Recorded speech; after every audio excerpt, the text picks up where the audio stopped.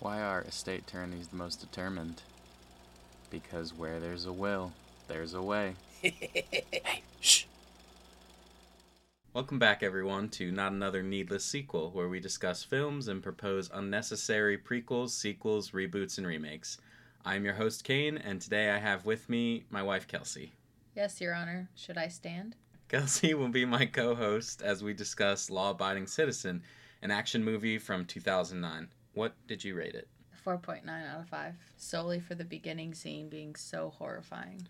So I have my problems with this movie, but I rated it a 5 out of 5. So as a short summary of this movie, our main character, or one of the main characters, Clyde Shelton's family is brutally attacked, and he is seeking justice through the criminal justice system.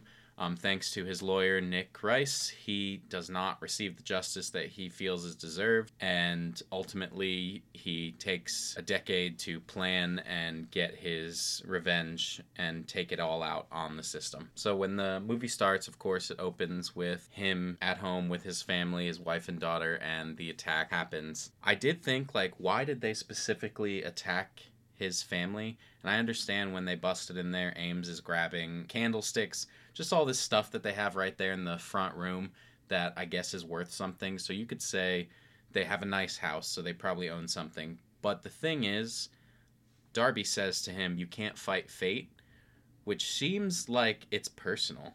It seems like he knows him, or he did something that caused this to happen, which I don't think they thought that deeply about it, but it's just such a personal attack when it's supposed to just be a robbery. Yeah, why was everybody home? If you're gonna rob a house, why'd you knock on the door with everyone home? No, I think that it, I don't know, maybe it was personal in some way, because 10 years later, which you get to this part in the movie, but 10 years later, he's out of jail and not killing and doing horrific things to people that we know of. And, they're just absolute animals about it. They didn't have to even stab Clyde. They had him duct taped over the mouth, zip-tied hands, and they hit him in the face with a bat. Most likely he was not going to be able to get up and defend himself or his home or anything like that. They stabbed him for basically no reason. They assault the wife. It's terrible. And just all of this is happening. And I understand that Ames is saying, let's go, which I guess I'll give him that. They hadn't even really robbed much of the house. They were just in that front room, got 4 things. And Ames is like, all right, let's go. Let's get out of here. That doesn't really make sense. You would think they would case the whole house, know exactly what they're going to take, and hit every room. Well, he said that after Darby stabbed the first guy. Yeah, so it almost seems like Ames wants to get him out of there because he sees how violent he's getting, but at the same time, he did nothing to stop it besides say, let's get out of here. And yeah, maybe Darby would have killed him, but maybe you should kill him. There's sort of a line where you're like, this was supposed to be a robbery, and it's too much. Either way, Ames and Darby, it's just a horrible attack. It's quite an opening to the movie. It's very emotional and really sets the stage for everything. Next, you see his lawyer, Nick, and you kind of get an intro to the kind of lawyer he is, how much he cares about his reputation, the personality he has. He's very much the stereotypical hotshot lawyer. He's mentioning how he dropped a case because it would have messed with his conviction rate, which is at 96%. Yeah, I put that he seems super arrogant and almost too good to do certain cases or certain things. And the way that he talks about Clyde's and his family's case specifically is disgusting. Even when he's walking with, I'm not sure who exactly it was, but he's talking about the case that he dropped. They mentioned it was a murder. And they're very casually talking about it, laughing about his conviction rate. And I just think, I know it didn't happen to you, but you got to have some kind of sympathy for these people. And it seems that that's just completely absent. Him talking about the Darby case and how they got Darby to plead down. Darby is literally the one that did everything.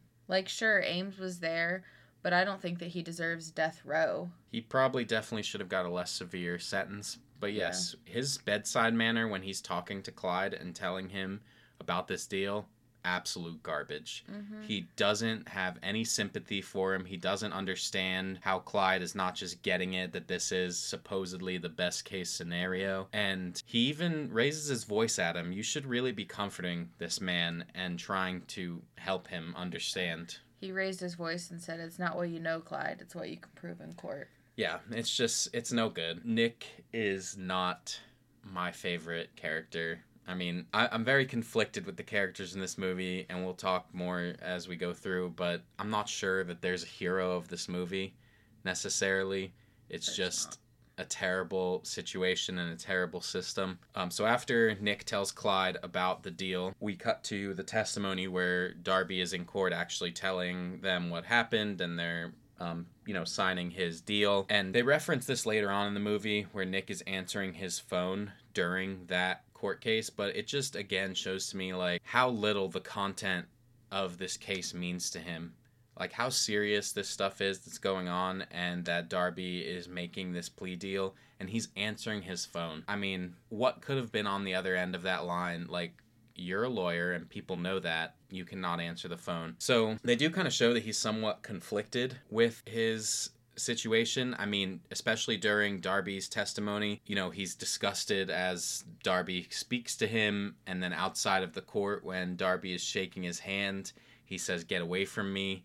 And even when he was speaking to Jonas says something, like, well, you can't let, these decisions weigh on you, or basically something to that effect. So, I mean, I guess they tried to show that he was a bit conflicted, but ultimately his reputation was more important to him. Yeah, and going back to when Darby and him shake hands, obviously Clyde was so far away he couldn't hear what was said, but I believe in that moment he decided he'd be taking matters into his own hands, and that's where the plotting began. Yeah, they do show later on that he has the newspaper photo of that handshake. If he had never done that handshake and felt bad about it, I don't know if Clyde would have ever decided to do what he did. It's possible. So Nick goes home, and you get an introduction to his wife.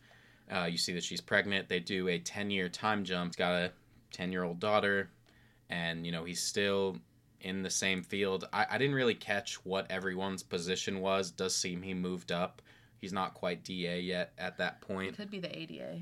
Yes. Well, in the fast forward 10 years when Nick is talking to like his wife and the daughter has the cello recital and all of that, in that moment I was like, that's a situation that like just as a person, I never want to be in. I never want to seem too busy to spend time with my family.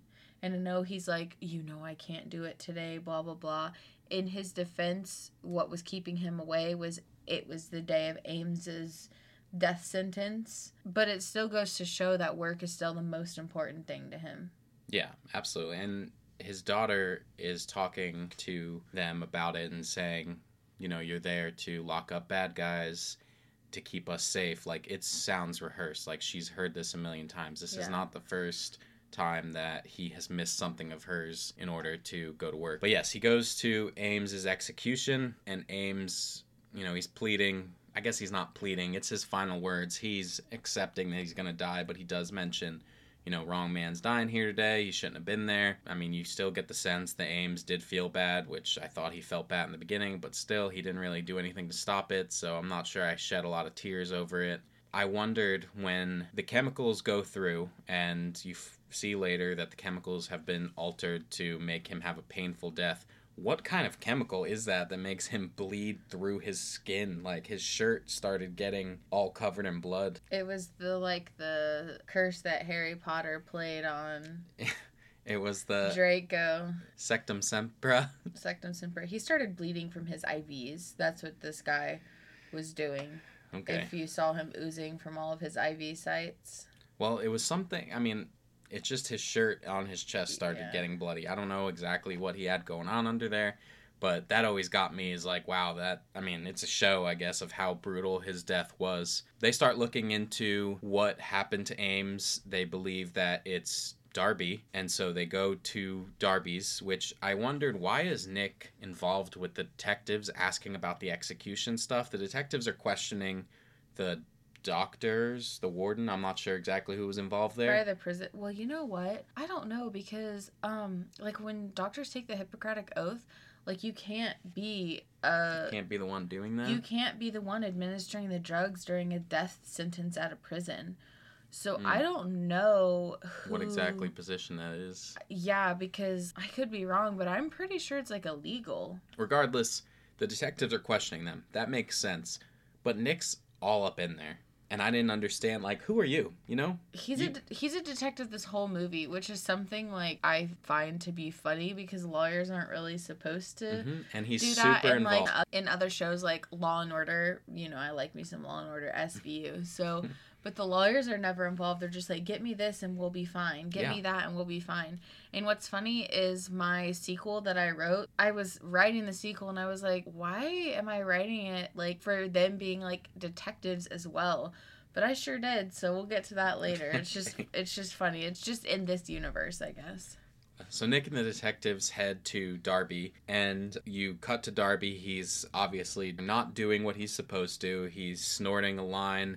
He's got seemingly a hooker on the ground, and he gets the call telling him, you know, the cops are coming, which it made me laugh that he says South Side, and he looks through the wrong window, and then he says it again on the phone. He's like, South Side, and he looks through the other window. What made me laugh about that is I imagine there wasn't anybody on the phone. The actor looked through the wrong window, and then they were like, just keep it, and just have him say the line again. He runs out onto the roof to try and escape the cops, immediately starts shooting at the cops. Why are you not trying to sneak away? Why are you being loud? You just fired 6 bullets at this cop car.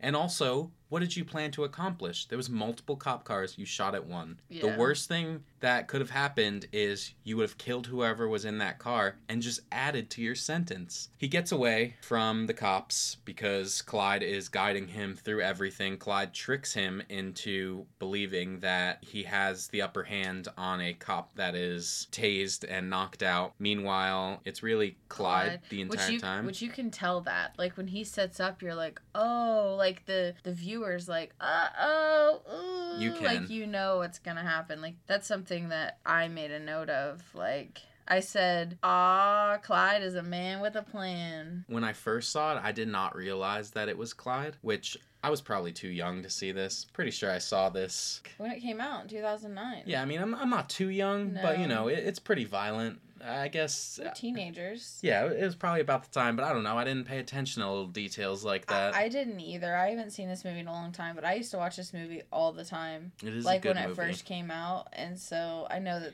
it's kind of weird to say, like, I watch this movie all the time. Well, but you don't want to think about it like... you didn't watch it for the violence necessarily. Like, well, you know, we had fancy TV at my house, so anytime it was on, like, I would just play it. It could be in the middle of the movie or whatever, but, I mean...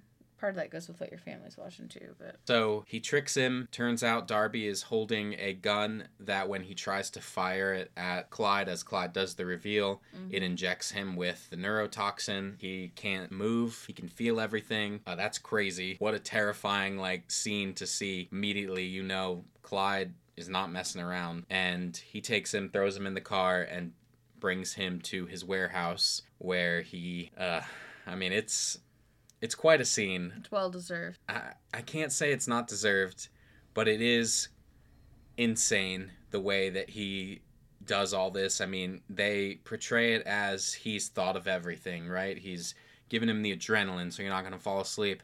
I'll cut off your eyelids so you can't close your eyes. I'm going to put this mirror so you have to see everything. It's just anything that he could think of that might stop him from experiencing the full amount of pain that he wanted to inflict. It's pretty brutal. Can't say that it's not deserved after what he did, but he doesn't get away with it. They do figure out that it was him, which makes sense, I guess. There wasn't many people left in the case that would be involved, and actually, he does record it, and I did want to say, when he presses the camera and turns it on, he says that was the truth. He was finishing up a sentence, but he spoke, and I thought, like, you're giving it away. I mean, granted, he was going to give it away anyway, but the mask almost didn't matter. Well, I guess it mattered for his plan, but still, they could have heard his voice. I guess he could have edited it. I don't know. When they go after Clyde, he was at home. He's working on something. Like, at first I thought it was like a small satellite, but then as I looked at it this last time, it looks like a miniature set of wings, like a Leonardo da Vinci style, like, wings that he would have designed. I kind of wondered, like, was that part of his plan? Was that going to come up later on had the movie not ended the way it did? Was he going to fly away from somewhere? Maybe. Because you also see during that scene, there's a drone that looks like the drone that he uses later in the cemetery. It looks smaller to me, so I'm not sure if it was a model or if it was just something else, but it seems like he's planning his final steps there as he's waiting for the cops. And then the cops show up, he gets butt-ass naked. I assume why. Well, I assume it's so there's no chance that they think he's got a weapon, he's going for something. You are completely vulnerable so you don't die, because if he had died right there, it would have ruined his entire plan. So he gets butt-ass naked, and what I saw from that is what he did the last 10 years is get fucking jacked. That's what I thought too. I was like, I think he got naked to show Nick, this is what you did, pal. This is what you did. He spent 10 years doing sit-ups is what I think. Yeah, that's pull-ups, what sit-ups. he was doing. Yeah. It's ridiculous. Like, he did not look like that 10 years ago. No, which ultimately later on, you know, he's gonna murder his cellmate, and I'm like, is that why? You didn't know who your cellmate was gonna be? What if it was a really big guy? You had to be ready? I don't know. He had to get the T-bone. Well, we'll get to that part. So they take in Clyde, and Nick goes in there to interview Clyde. You know, he basically tells him, I'm not sad about this, but here it is. We got to do this. And he's telling him all this stuff about the murders, except he's not really saying that he did it. He's giving like this fake confession. He deserved to die. They both deserved to die. Yeah, saying all this stuff. And Nick at some point is like, you know, we know you did it. And Clyde, like, you can see he's been waiting 10 years to say it back to him. He's like, it's not what you know, it's what you can prove in court. And, like, his voice got louder and everything. Like, he was waiting. He's just been holding on to that little nugget to give to him. And he's right. He's right. And so they end up making a deal where Clyde asks for a therapeutic bed for his jail cell. And the thing is a lot of the later deals that he makes are ultimately to serve his plan. The bed was just, I think, to show how ridiculous the system is. He didn't need the bed for any reason other than to be like, look what happens. I'm a murderer, and now you have to get me a nice bed. Mm-hmm. I mean, that's, you know, kind of his whole point. And during the initial interview with Clyde, the tape of the murder of Darby gets to Nick's house. First of all, if I was a kid, and I guess some kind of kid that was young enough to not want to watch horror movies, and it scared me, if I turned it on, I started seeing that, I'm not going to sit there, keep watching and scream like she did. I'm going to get up and get out of the room. Also, did Nick's wife watch it? Because she calls Nick and says, the things on this video, I've never seen anything like it. Did you sit down and watch the entire tape? She must have. Why would you? I would have immediately, like, shut it off and been like, hey, there's this crazy-ass tape on top of all that. You know, they tell her, like, oh, it was a horror movie. And I thought, like, oh, she's going to be traumatized. But at the same time, I mean, it just looks like a horror movie. I would have just thought it was a horror movie if I was not involved. Same thing with Nick's wife. I just thought it was a horror movie, which maybe, I don't know, maybe if you watch something like that, you can assume that it's, or you would think it's real because of something that you see happen. Anyway, Nick goes back to Clyde. They are going to get the confession. They're in the sentencing trial, and Nick is trying to tell the judge, we don't think that Clyde should get bail. You know, Clyde pulls out a bunch of legal precedents and says, you know, I'm not a flight risk. I don't think I should be put in prison. Funnily enough, Gerard Butler apparently was almost a lawyer. Like, he was on the Drew Barrymore show, and he said that he was 1 week away from becoming a lawyer. Like, he had been working with, or within a law office of some sort, and he was that close, and he just didn't want to do it. He was just like, I just don't like it. I thought that was crazy. That is crazy. Like, did he go to law school then? Yeah, presumably, yeah. That's, I mean, I didn't understand the full gist of where his position was, but it sounded to me like he had already been through law school and he was doing some kind of like almost internship with this law office. Or something. I feel like I heard that many years ago, but you know, old boy ain't been in as many movies. Like, he was huge 10 years ago and he kind of slowed down. Yeah. So the judge does not let him out on bail based on what he says. I mean, he tore them to complete shreds. And the worst part was at the end, he added that she likely prefers anal.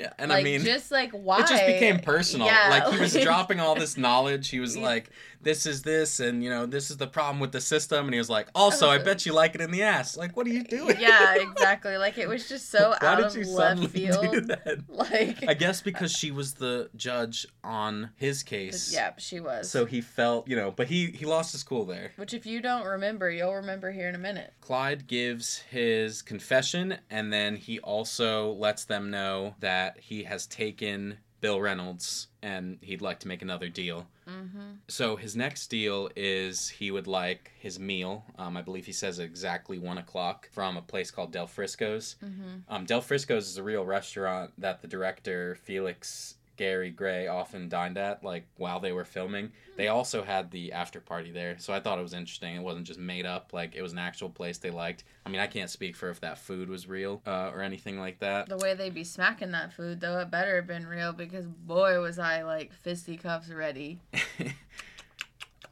So when they bring him his food, they are too late because everybody but Nick basically does not care about the time. They're like, fuck him, let him wait. He doesn't know the time. And it turns out Reynolds was hooked up to a system that was providing him oxygen ready to shut off at 1:15. Took them about 15 minutes to get there. So presumably he would have been alive had his meal been delivered at exactly 1.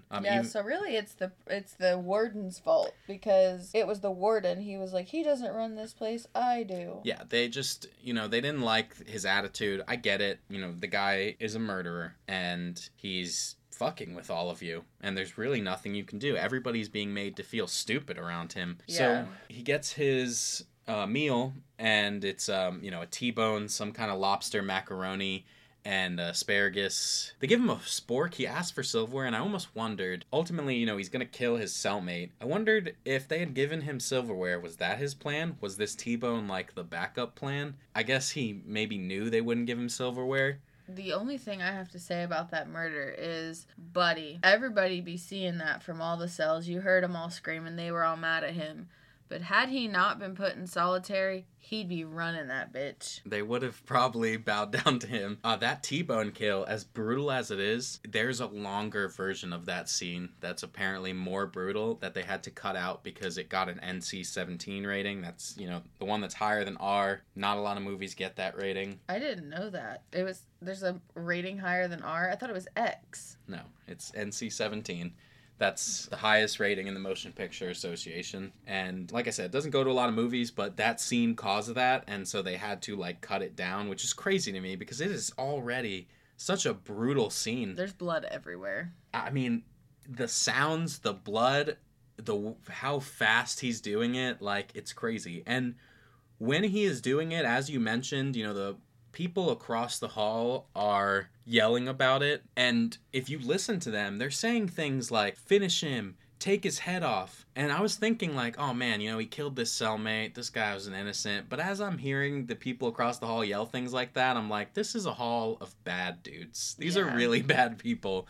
So I'm not sure this guy that was his cellmate was a good guy. No. Probably not. So after he murders his cellmate, he is sent to solitaire, which is what he wanted the whole time. That's why he got away with it. And Sarah tells Nick that Clyde murdered his cellmate and was being moved into solitary. Yes. And I feel like in that moment, Nick, in the back of his mind, thinks he may have done it on purpose, but doesn't know why. Yeah.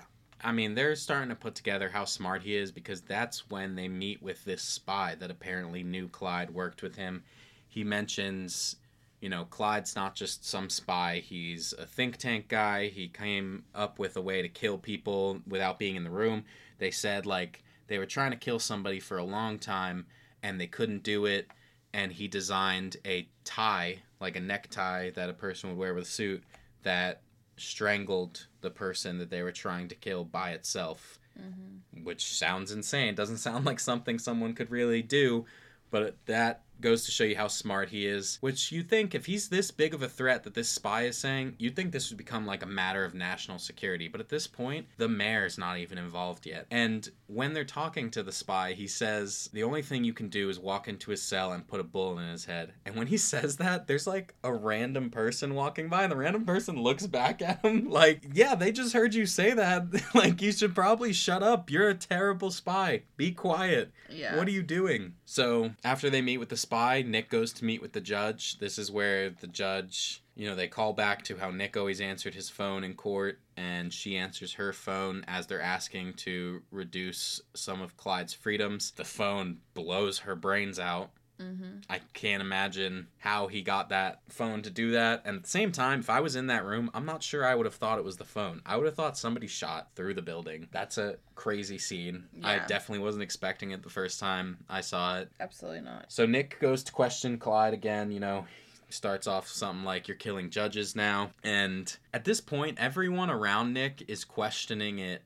I believe Sarah's questioning it. Jonas is questioning it. They're like, did we do the right thing? Did we cause this? Is this our fault? And Nick's still like, no. Yeah, I actually put, would you still cut a deal for Darby? And Sarah doesn't think that they did the right thing and was kind of questioning that it was only for the high conviction rate and almost regrets it. Even though she loves working for him, she mentions basically how she's given up her whole life. Like, she's not married, she doesn't have kids, and she's like, I'm going to have to accept that some of those things are never going to happen for me. I mean, she seems like she's following directly in his footsteps. Obviously, he does have a family, but the same kind of work ethic. And yet, Nick does not seem to learn anything from all that's happened. So he makes another deal. Well, I guess he does not take the deal, but Clyde proposes another deal that they drop all charges against him by 6 a.m. or he's going to kill everyone. They don't. They're there working all night. They leave sometime early in the morning after 6, and the cars all start blowing up that they were leaving in. I mean, Sarah is the main death there, but multiple people die. 6 people died. Yeah, just people that were, I guess, involved in his office. Next, you are going to Sarah's funeral. Well, Nick goes to meet with the mayor. It's Viola Davis, which she's not a big part of this movie, but I love her. I think, like, when she's on screen, she's such, like, a commanding presence. She very much seems like, she should be playing the mayor, the boss, the president, that kind of thing. Like, she's always a leader. So this is when she's finally getting involved, the mayor, and the mayor's telling them they need to fix this, figure it out. So Nick goes to meet with Clyde outside of prison. He's obviously angry about Sarah, so he hits Clyde. Clyde's just doesn't care. He still sees that Nick has not learned anything. And then they go to Sarah's funeral. And from Sarah's funeral, they are leaving with protection provided by the mayor. And the turret drone, or I guess they said it's a bomb disposal drone that he fitted with a turret, comes out. It hits the car with an EMP. And I'm not sure if it hit one specific car or it hit them all because they all stopped. Mm-hmm. It hit them all. But somebody's radio goes off right after that. And also one of the cars starts driving again. So terrible EMP. I guess. I don't know. It was selective. Yeah. We don't have to get into that plot hole. Yeah, so he obviously uses that turret to take out Jonas in the front car. He just riddles it with bullets and then blows it up. You almost think he could have just blown it up. He could have just blown it up, but Clyde wanted to see Nick suffer. Yeah, I mean, that's true. Great. I mean, it does seem like a lot of things were specifically against Nick. I did wonder through the movie, had it not ended the way that it did, was Nick going to be killed or was he going to just be left with all this? I don't know, actually. That's a good question because I'm like, would he kill his family?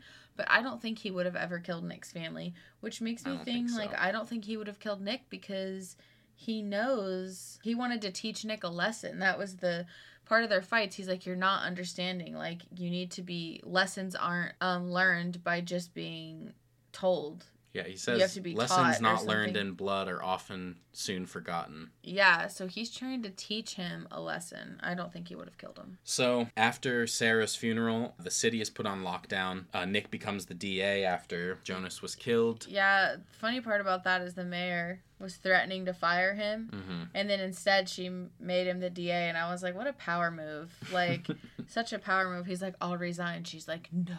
Yeah. The DA. The fuck you will. Yeah, like, exactly. Yeah. Nick finally finds one of Clyde's properties that is right near the prison. That was given to him by Chester. Yes. They go to investigate that, and, they break in, and my initial thought was, what was your plan? They didn't know there was going to be a tunnel there, and any evidence they found there, they wouldn't have been able to use because they broke in. Because they need a subpoena. Yeah. You shouldn't have done that. And I guess you could have got a subpoena, and yeah, the mayor was kind of on your side, and you were in this point where everybody was just like, we'll bend the rules, fuck the law, anything we need to do to bring this guy down. But yeah, I didn't think... They're not law-abiding citizens. They're not law-abiding citizens. No. So they find the tunnel leading to his prison cell. And also, they realize that he has disguises there, he has bullets, explosives, just everything he needs. So he didn't have an accomplice the whole time. He was his own accomplice. Yes, it was him, which there has been theories that there's still an accomplice and that he wasn't doing it himself. I don't think so. I think that was kind of the point. He was doing it himself. He was so smart, he didn't need anybody else. Mm-hmm. So when they find the prison tunnel, they get to his cell. He's not there because he's at City Hall with the bomb, dressed up as a janitor. They get there, they find the bomb, and they aren't gonna defuse it. Instead, they, I guess, let Nick, the lawyer, take a live bomb into a jail and bring it into Clyde's cell. Yeah, and Clyde was utterly shocked that Nick was in the cell. He was. Gerard Butler did a great job of portraying that, like, he was truly shocked. He was like, oh, they figured it out. Yes. Yeah. And you'd almost think that Clyde would have figured out that the bomb must be there, but I guess he, was too focused on his vengeance, and that's kind of the point. He flew too close to the sun, that kind of thing. He did, but also I feel like at that point he's like, I've outsmarted them for this long, like laughing, like... Yeah, he became cocky. I don't think he knew that, like, Clyde thought that Nick was only there to talk to him. He didn't know that he had, like, the secret holes or tunnels or anything like that. Ultimately, I did not like the ending. It's not that I wanted Clyde to live. It's that I think it's ridiculous that Nick murdered him under the premise that it wasn't me. He murdered himself. Like, no. Yeah. You are a murderer now, Nick. You put a bomb in his cell. You had his tunnel. You could have shut this whole shit down. He would have been out of the game. If he cannot access that tunnel, he can't do anything. Yeah, Nick came overwhelmed with the same vengeance. Yeah, and I just don't like the ending for that reason. I mean, then they go on after Clyde's death by presumably his own hand in their eyes. They show Nick is at the cello recital, and I don't get the sense of like, oh, his life has changed. He's learned something. He's a new man. I just think he had a free fucking day because... everybody was dead? Yeah, everybody was dead, and he's the DA now. Mm-hmm. So he could go to this damn recital, but I don't think he learned a goddamn thing, and I would be willing to bet that he would still go make deals with murderers. That's awfully heated because I don't think that at all. Well... like I said in the beginning... I think that he learned his lesson. That's why I love this movie. I gave it a 5 out of 5, but ultimately these are my problems with it, is that I do not like Nick's ending. I guess Clyde could have been killed in some way, but I don't like that it was Nick bringing the bomb there, and I don't like that they tried to show that Nick is a new man now, because I don't buy it. Oh, I bought it. I bought that he was a new man, and I also bought that I think that the bomb squad guy came with him and planted it there, and they were all like, because his partner, the actual cop, was like, he crowbarred that door shut when Clyde tried to get out. Mm-hmm. So I think that they were all decided in on it, and at that point the mayor was like, he just needs to die, and I do think he learned his lesson from Clyde. I mean, Nick also had a gun. He could have shot him and made it painless. No. I mean, I'm not seeing that as a good thing. I'm saying, Nick, you're a punk.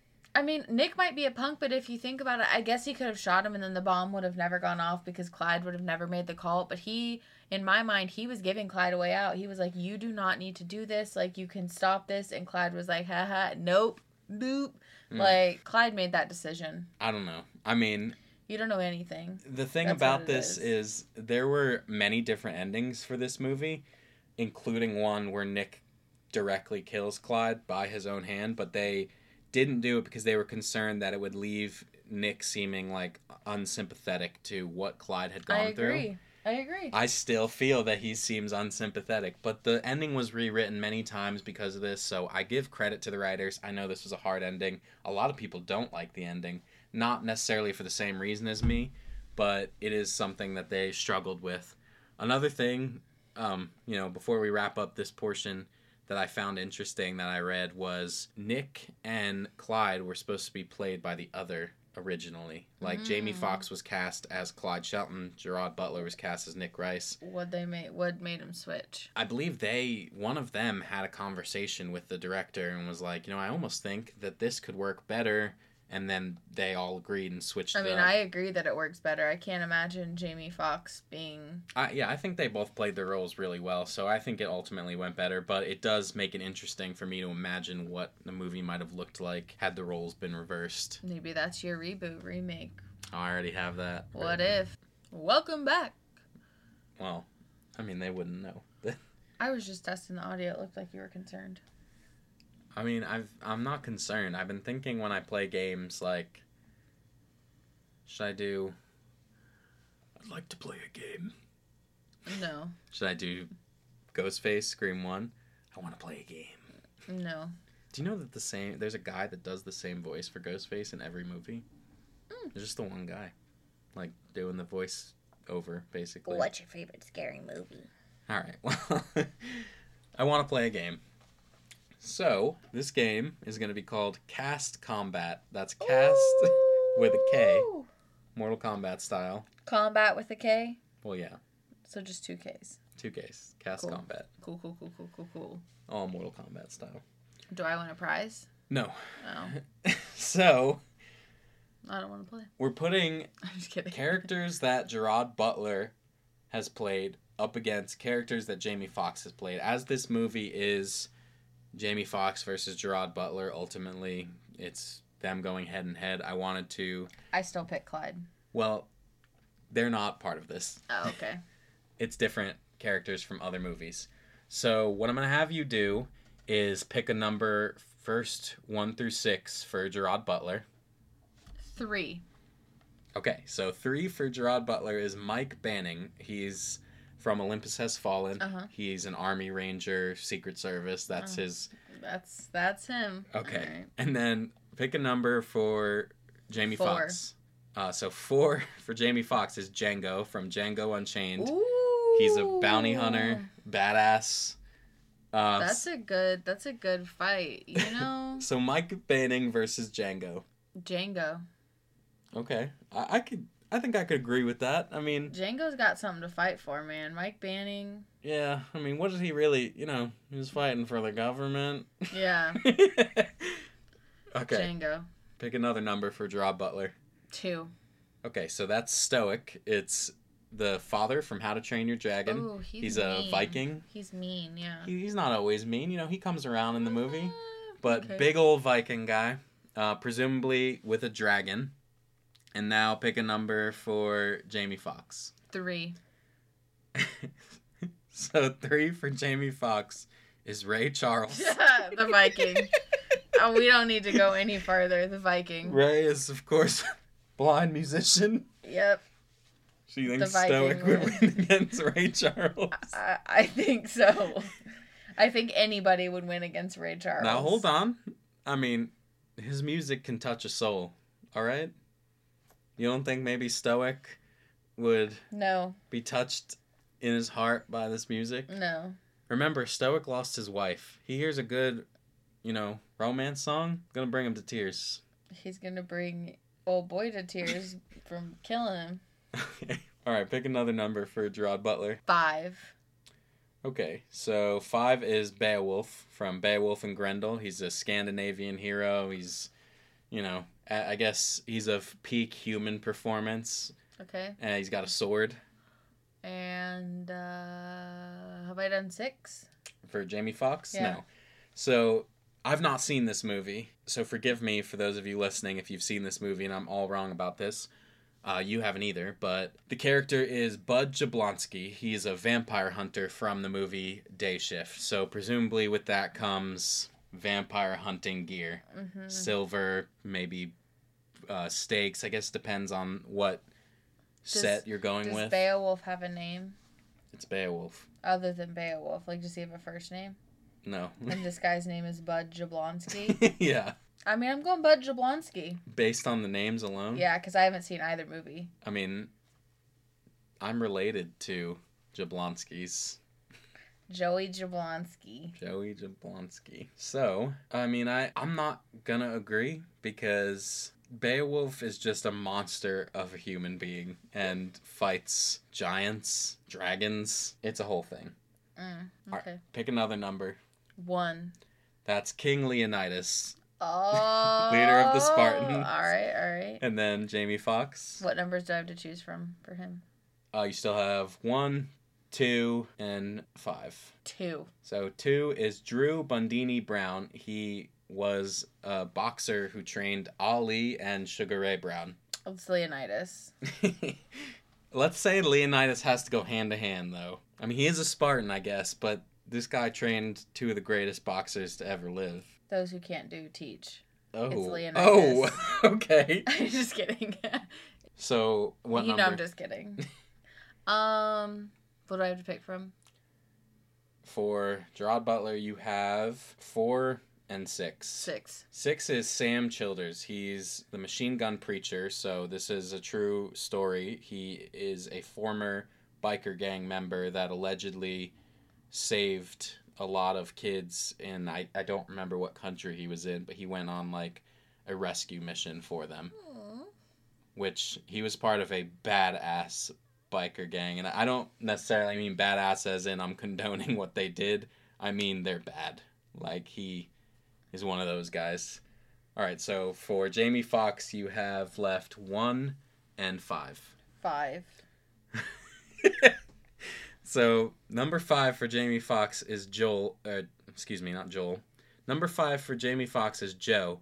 He's the Soul from the movie Soul, Disney's movie. The biker gang. Okay, Machine gun preacher. He's an undead musician. He died and came back to life. So what's he gonna do? Kill him? And then he'll just come back. I make my stance. He saved a bunch of kids. I'm going with Joe because I believe... You don't know anything. You don't know anything. You're not gonna give the machine gun preacher who saved children. Saved a bunch of children. Don't get me started on that. There's some controversy as to whether he really did the things he said he did or not. Anyway, Joe, if you remember in the scene Soul, or in the movie Soul, there's a scene where they take over bodies of other people. Why wouldn't Joe just take over this guy's body? Because that man doesn't have a soul. He's not dead. All you have left is Cable. It's Gerard Butler's character from Gamer. He's an inmate. Presumably he was a soldier because he's surviving all of this fighting. I mean, he's being controlled by a guy on the outside, but still kind of, bona fide badass. And then Jamie Foxx's last character is Max Dillon, Electro from the Spider-Man movies. Okay, but Spider-Man 2 Electro or... I'm going to go with... Spoiler alert. His most recent appearance. Electro. I mean, I have to go with Electro too. I know this guy's a soldier, but he shoots sparkles out of his fingers, so... Electricity wins. He can electrocute. He can electrocute. A normal human being, like, he's exactly. not super, yeah. It'd be Electro would probably beat all of them. I mean, he kills somebody in The Amazing Spider-Man 2, just touches them and stops their heart. Yeah. And then he brings them back. Like, it would pretty much be over. I didn't have a lot of options for Jamie Foxx that I thought would fit. That's why we ended up with an option. You did not pick the singing bird in Rio. I would like to point that out. I didn't want to pick the singing bird in Rio. I wanted to go with Ray Charles. Because he's going to win in a fight. I stand by his music can move a person. Okay, so on to the last segment is our sequels. So I will let you go first. Mine's a movie. Okay. It's called The Law-Abiding Lawyer. Oh. Or just Law-Abiding Lawyer. Yeah. Okay? All right. This is why I believe Nick learned his lesson. Mm-hmm. Because my sequel depends on it. Okay. 15 years since Nick and Clyde encountered one another for the first time. Mm-hmm. Which I think it's been like 14 since the movie was released. So it's kind of, with the times. Okay. Nick does his best not to think about it because that whole situation, he lost a lot of his friends, feels responsible for a lot of these deaths, but he tries not to focus on that. Nick's daughter is now a lawyer and is a junior underneath him as the DA. So he is eventually wanting her to learn the ropes and take his job so he can retire. Because after all of the events, he became more of a family man. Yes, he still works a lot, but family is ultimately more important to him. Because he no longer makes deals with murderers, he decides to take a murderer to trial, and he loses. Okay, after he loses, he hears Clyde's voice overhead say, "It's not what you know, it's what you can prove in court." That just flashes. Fast forward 6 months. Okay. Killer strikes again. Same killer. Nick is on the case. You know, like, he's not actually a lawyer. Detective Nick is on the case, okay? The killer, he becomes on the case because the killer leaves a note specifically for Nick at the crime scene. Almost Riddler style, but, like, Riddler kind of gives too much detail and, like, too many jokes. Like, he just leaves, like, I'm thinking, like, Brooklyn Nine-Nine type clue. You know what I'm saying? The most recent Riddler or Jim Carrey Riddler? Or cartoon Riddler? Comic Riddler? No, Gotham Riddler. Gotham Riddler. Okay. Yeah. He gives away too much. Yeah. So, if you think about it, he left him a clue. After the first murder, so they know that he's, like, prime suspect, but they don't have, like, any hard evidence. A second murder happens. Okay? At that point, Nick then hallucinates and, like, sees Clyde. Okay. He sees him. Hold on. Are we going to de-age Gerard Butler, or is he going to come in just the same age? De-age. He's going to de-age back to the original movie. Okay. I was hoping, because he's not quite as jacked as he once was, and I just need to see that. He's probably, what, is he 60? He's a bit older. Yeah, he's like, I mean, so is Jamie Foxx, but, yeah, definitely de-aged. And he sees Clyde, and he's talking to him about what he taught him 15 years ago, like the lesson that he learned, you know, kind of like, you don't make deals with murderers, you need to think one step ahead, that kind of thing. I mean, Nick's no detective, am I right? So not. Nick's daughter, Nick's Nick's Where are we from? I'm leaving it in. No, take it out. Nick's daughter is starting to kind of get close to making a break in the case, and she recognizes the pattern of the killer. So he has a pattern of the killer, and just as she recognizes it, they identify the next victim too late. So now 3 people are dead.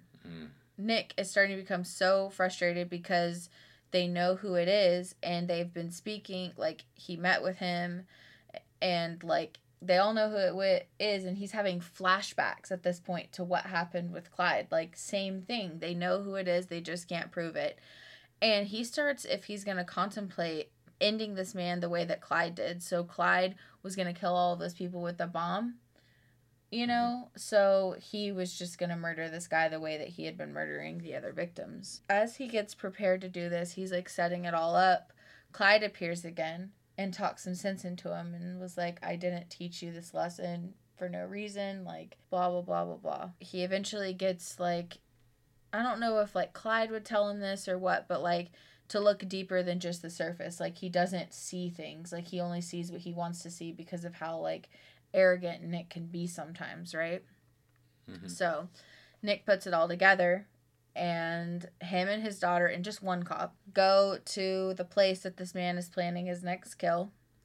They wait out there for him, and Nick comes out of the shadow, much to this man's surprise. Oh, I didn't see you, blah, blah, blah. Right? They wait out there for him, and I was like, after Nick talks to this guy, he's like, I learned a long time ago not to make deals with murderers. This man thinks that, like, Nick is going to kill him and just tries to escape. But Nick's daughter and multiple cops, they did the silent thing like they did, you know, are outside waiting for him, and they make an arrest. The final scene is Nick having dinner with his daughter and his wife at his daughter's new house. Okay. Not too bad. I mean, I couldn't imagine a sequel, so that's good. I couldn't. It's hard because, like, how do you, like, you can't put Clyde. I mean, I kind of put Clyde in it in a way, like, Yeah. Clyde is basically his good cop versus bad cop side, like both of them. But I'm not saying it's a great sequel. I'm just saying. We're not here for good sequels. We're here for unnecessary sequels. That is true. That is true. So, mine, I just went ahead and rebooted it because I cannot think of a sequel. I'm going to reboot it as a series instead of a movie. That's smart. Law-abiding citizens instead of citizen. Oh my god. Basically, Clyde and Nick, for me, are not going to be the main characters of this series. A Clyde-like character, I'm not even saying, it has to be the same exact story. It's the same lesson learned, ultimately. But a Clyde-like character is taking out people that wronged him in a case that he had, as well as people that he feels have wronged others in the justice system. So slowly, I think you would get maybe flashbacks that would reveal whatever happened to this character. But again, he's not the main character, so we're not seeing him get discovered right away or get taken to jail. The main character is going to be a private investigator who is critical of the justice system themselves and has past trauma that caused that, and has been hired by a grieving family of one of the victims that suffered by this Clyde character's hand. I think this could go on a while. You could have multiple different cases that arise because, again, this isn't just about this one guy. I don't want him caught right away. I don't want the lawyer immediately learning these lessons. It's more of a look at the entire justice system. I mean, very much in the way that The Wire did it back in the day, and also kind of taking notes from Dexter, where we're going to have people that, you see have done wrong, not to the level of Dexter, of course, and are being killed now by this guy. Is Dexter wrong? Well, That's no, a question the people for another day. the people Dexter killed are wrong. I mean, he did. He made a mistake and killed one innocent person. Spoiler alert, everyone. I just mean the actual murders he's killing. They're obviously wrong, but you watching this show would have to question whether or not, did this lawyer that he just killed deserve to die based on what they did? I mean, it's the same question that makes it so Clyde's character is not perfect in this movie. I'm not sure all the people he killed deserve to die.